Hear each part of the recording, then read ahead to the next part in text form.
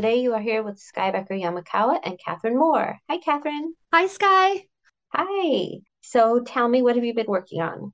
So I'm just finishing up a piece for Gallery 1988's 25 years later. So we're focused on movies released 25 years ago. So I'm doing a piece for The Big Lebowski. Awesome. Everybody loves The Big Lebowski. Yeah, it's like, oh, I love Big Lights. There was a few movies I wanted to choose from, but I requested that one. And I was like, if it's oversaturated, I'll do something else. But they're like, no, we'll go ahead and do something. Gallery 1988 has actually moved. So they're no longer on Melrose Ave. They're now in Glendale and they're basically totally online now. Oh, wow. So they do have gallery space. It sounds like what they're doing is they're kind of figuring it out because they said 95% of their business was done online anyway. They kind of opened this new building where they will have work up, but it's by appointment. If you want to come in and look at it in person, you can come in.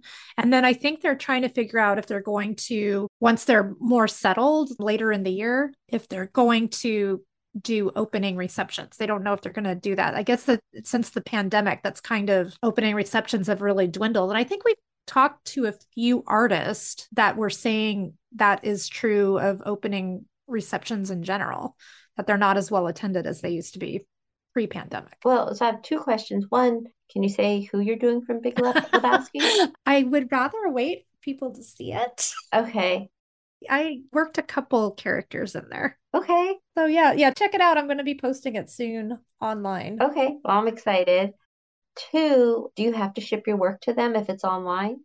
Yes, because they are still hanging it. Like I said, they have the gallery space. So the show will be hanging for people that want to see it in person, can make an appointment and go see it. Okay. So they're just not doing the big opening receptions that they were doing before. Cool. That's exciting. So, how about you? What are you working on this week? It's today, after we finish, I have to go into the city in later this afternoon, evening, because there will be the big unveiling of the large hearts for the San Francisco General Hospital. Oh my That gosh, how exciting! yeah, they're going to have a big unveiling in the port room at the Ferry Building. Wow, that's so cool. Yeah, so I get to see all the big hearts, and they'll have some of the smaller ones, possibly. I think some of them are on display at Neiman Marcus. Oh, okay. Is it open to the public? Can anybody go see it? I think for the unveiling, they gave us tickets. Oh, okay. So I think maybe you had to pay a fee, but after that, it's will be on view through February. So I Oh, think people can nice. go and see. Yeah, and there was six artists, not the celebrity artists. Siren Norses will be unveiled at the gala. Okay. The rest of us lowly artists. Lowly artist. Two of the other women artists have reached out to me through social media to ask just to connect and be Mhm. like, what are you using for this? And Right. have you heard anything about? I'm hoping I'll get to meet them too. Nice. That sounds like fun. That's so awesome. Thanks. That's what I'm doing today. Yay. We will be right back to talk about pricing your artwork. Hello and welcome back.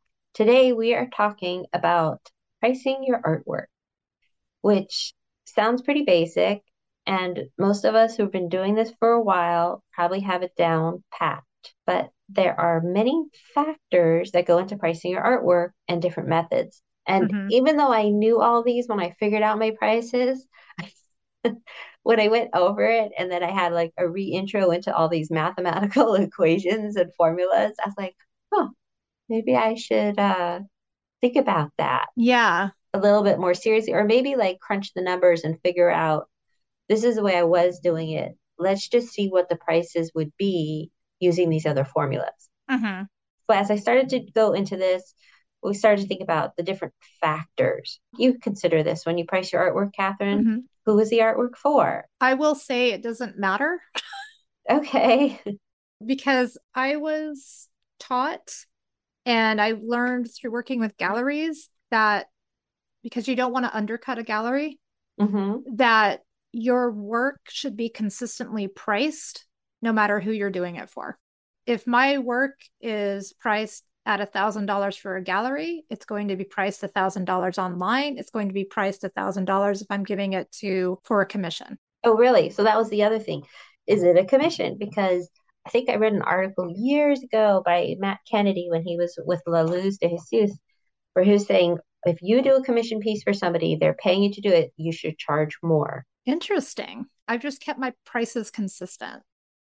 Okay. My customer base knows I usually have a price range because it's based on time and detail and how many subjects and all that. So I usually have a range for like a 16 by 20 could be anywhere from 1400 up to 2000. So I kind of have a range that I have in there.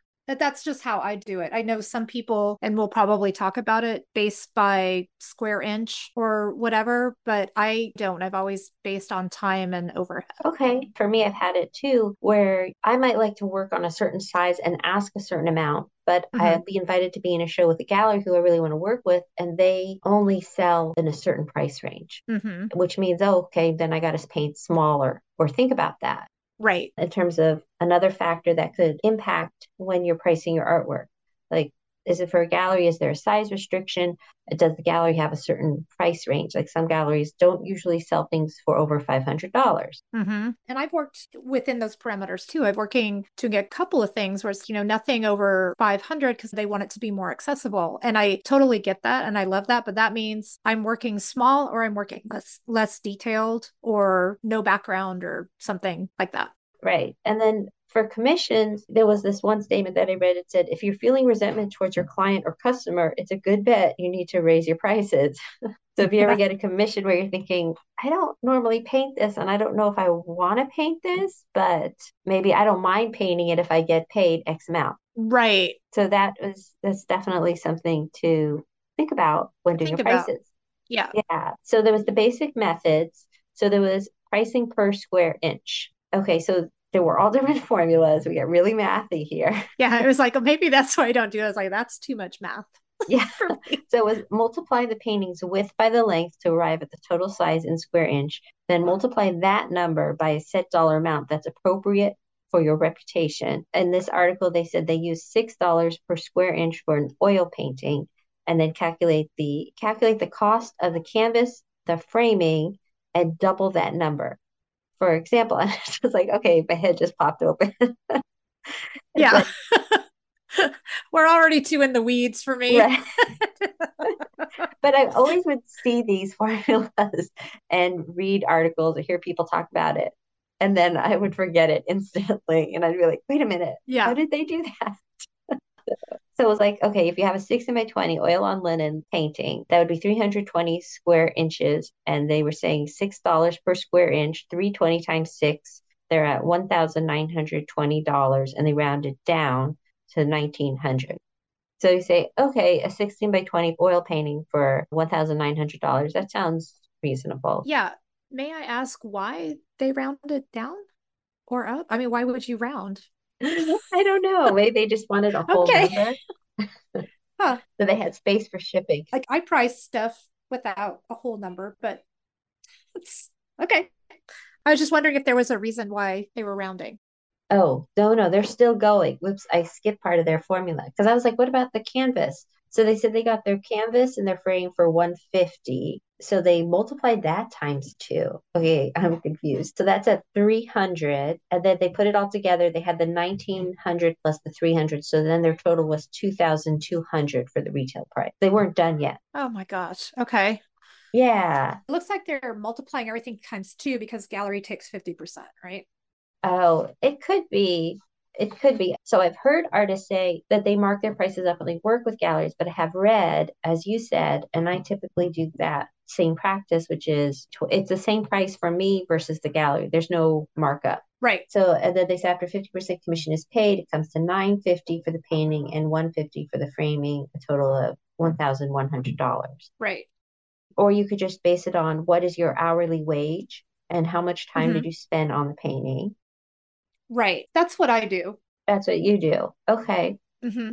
And it's changed. If you're new, your price per hour should be less than someone who's been doing it for 15, 20 years or something. So when I first started showing, I think I said what I do, it's kind of weird reverse math, but I go, if I sell it at this price, and then I figure out what is half of that if I'm working with a gallery. I mostly work with galleries, so it's that. But whatever my commission is, should not be less than what I want to get paid hourly. Sometimes it's a little more, but I don't want it to be less. So when I first started showing, I think I went, I don't want to make less at the time. This was many years ago. I said, I don't want to make less than $15 an hour. So whatever I priced my work at, I made sure that based on my time and overhead, that I was not making less than 15 an hour. Now it's higher than that. I was like, I definitely don't want to make less than 30 an hour. Like that's my bottom price. Right. So then I just kind of price accordingly. And when you've been painting, I think for a while, you should have an idea of how long it takes you to do your work on different sizes. Right. Without having to do math. The big bad M word. Yeah, that's horrible for me. So when you price your work though with your hourly wage, do you include the time that you spend generating the idea and sketching it? Yep. Okay. Yeah, all of it.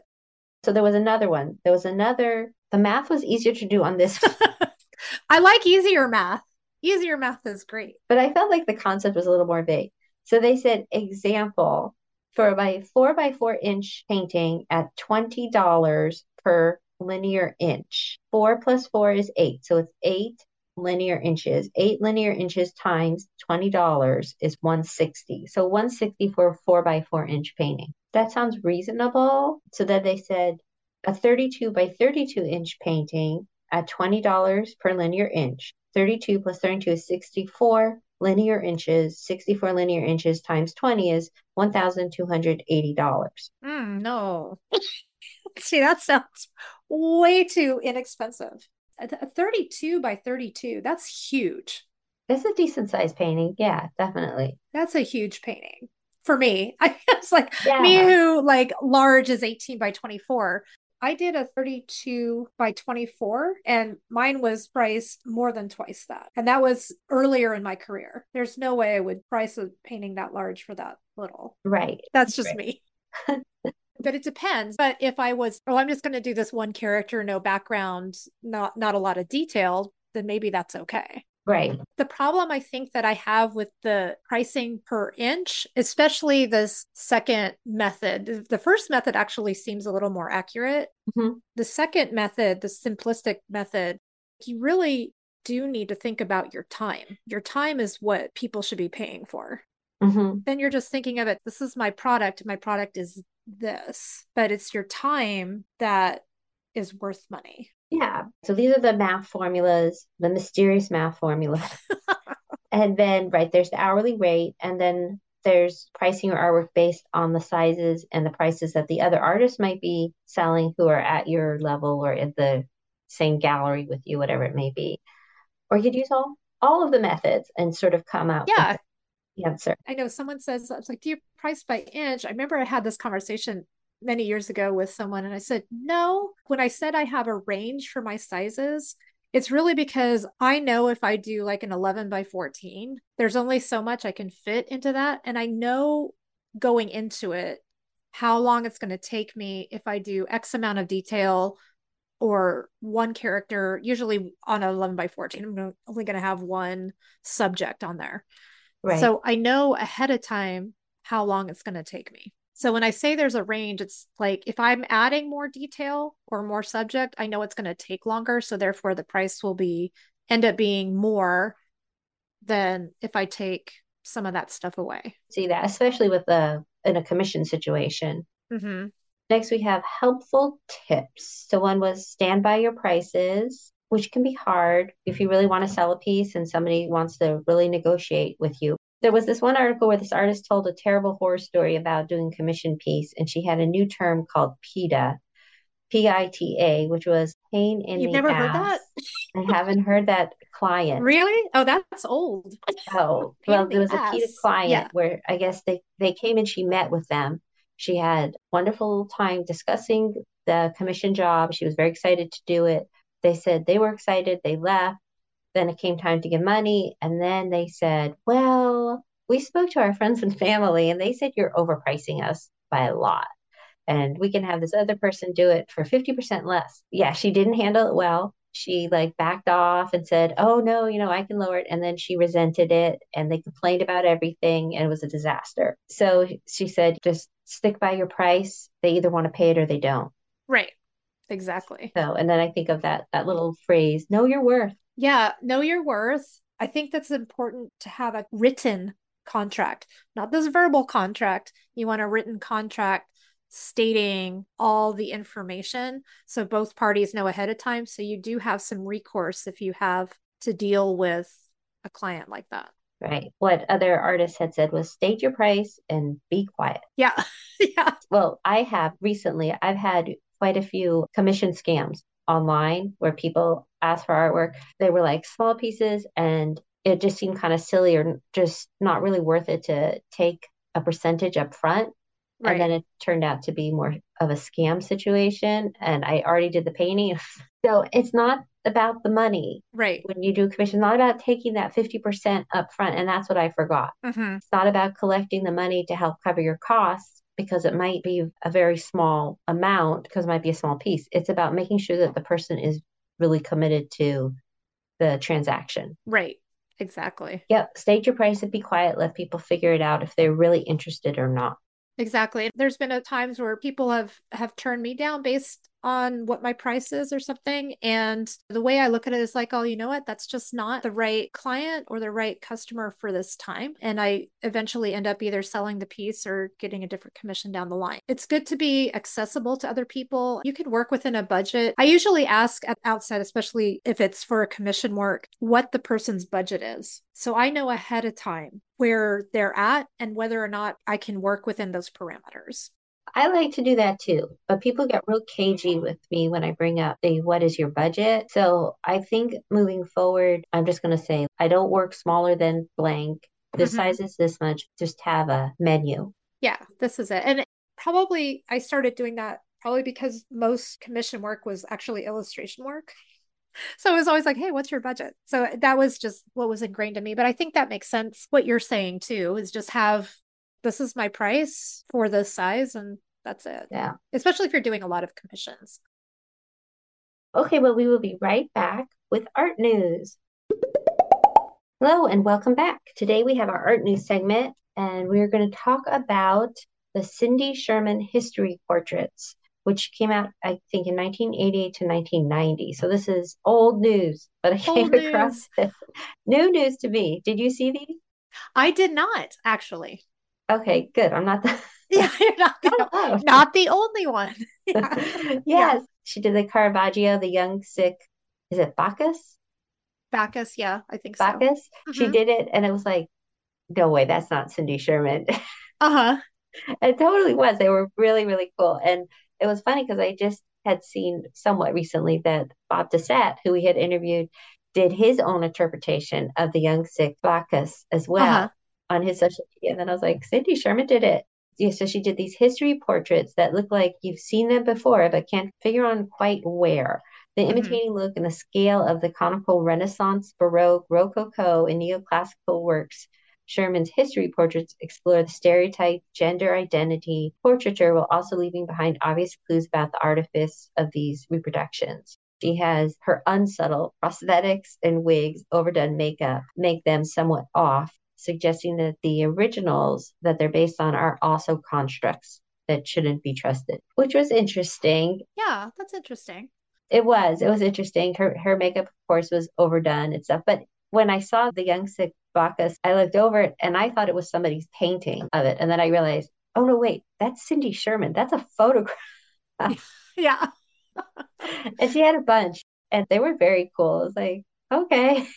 Yeah. Yeah. I ended up finding out that this other Japanese man, Yasumasa Morimura, does something very similar. Right. Yeah. Have you seen his? Well, I did when you sent me the information about this. I went through and I looked at the artwork and there it's very interesting It is. to see them. Yeah. And his, I think, involved performance at times. Yeah. And so, yeah, so it's like this Japanese man, and he does a lot of Frida paintings, which is really funny and very entertaining for me. Yeah. And it's not like you're like, okay, so what? He dressed in drag and like had his hair done and makeup. It's like, no, no, he didn't just do freedom. Like he did the wounded deer, Yeah, he did. I actually really like his Van Gogh portrait because right? it That one was good. it was like it looks like a painting, but It does. it's really cool. They were Yeah, very, looking. very, very cool. And then did you see he did the William Blake painting, Saturn devouring one of his children? Yes, yes. Oh my God. He really captured the grotesque. I know. And he does celebrity pics too. Like he did Marilyn Monroe, I think, and Right, Einstein, like the famous Einstein portrait. right. It's really cool. Like you should check that out. It was completely different, but they're Hmm. both in the same field of photography with themselves imitating these masters. Yeah, They were very cool. I would recommend looking them up just to yes, see for something sure. very weird and cool and artistic. Absolutely. Okay, well, great. Where can we find you online, Catherine?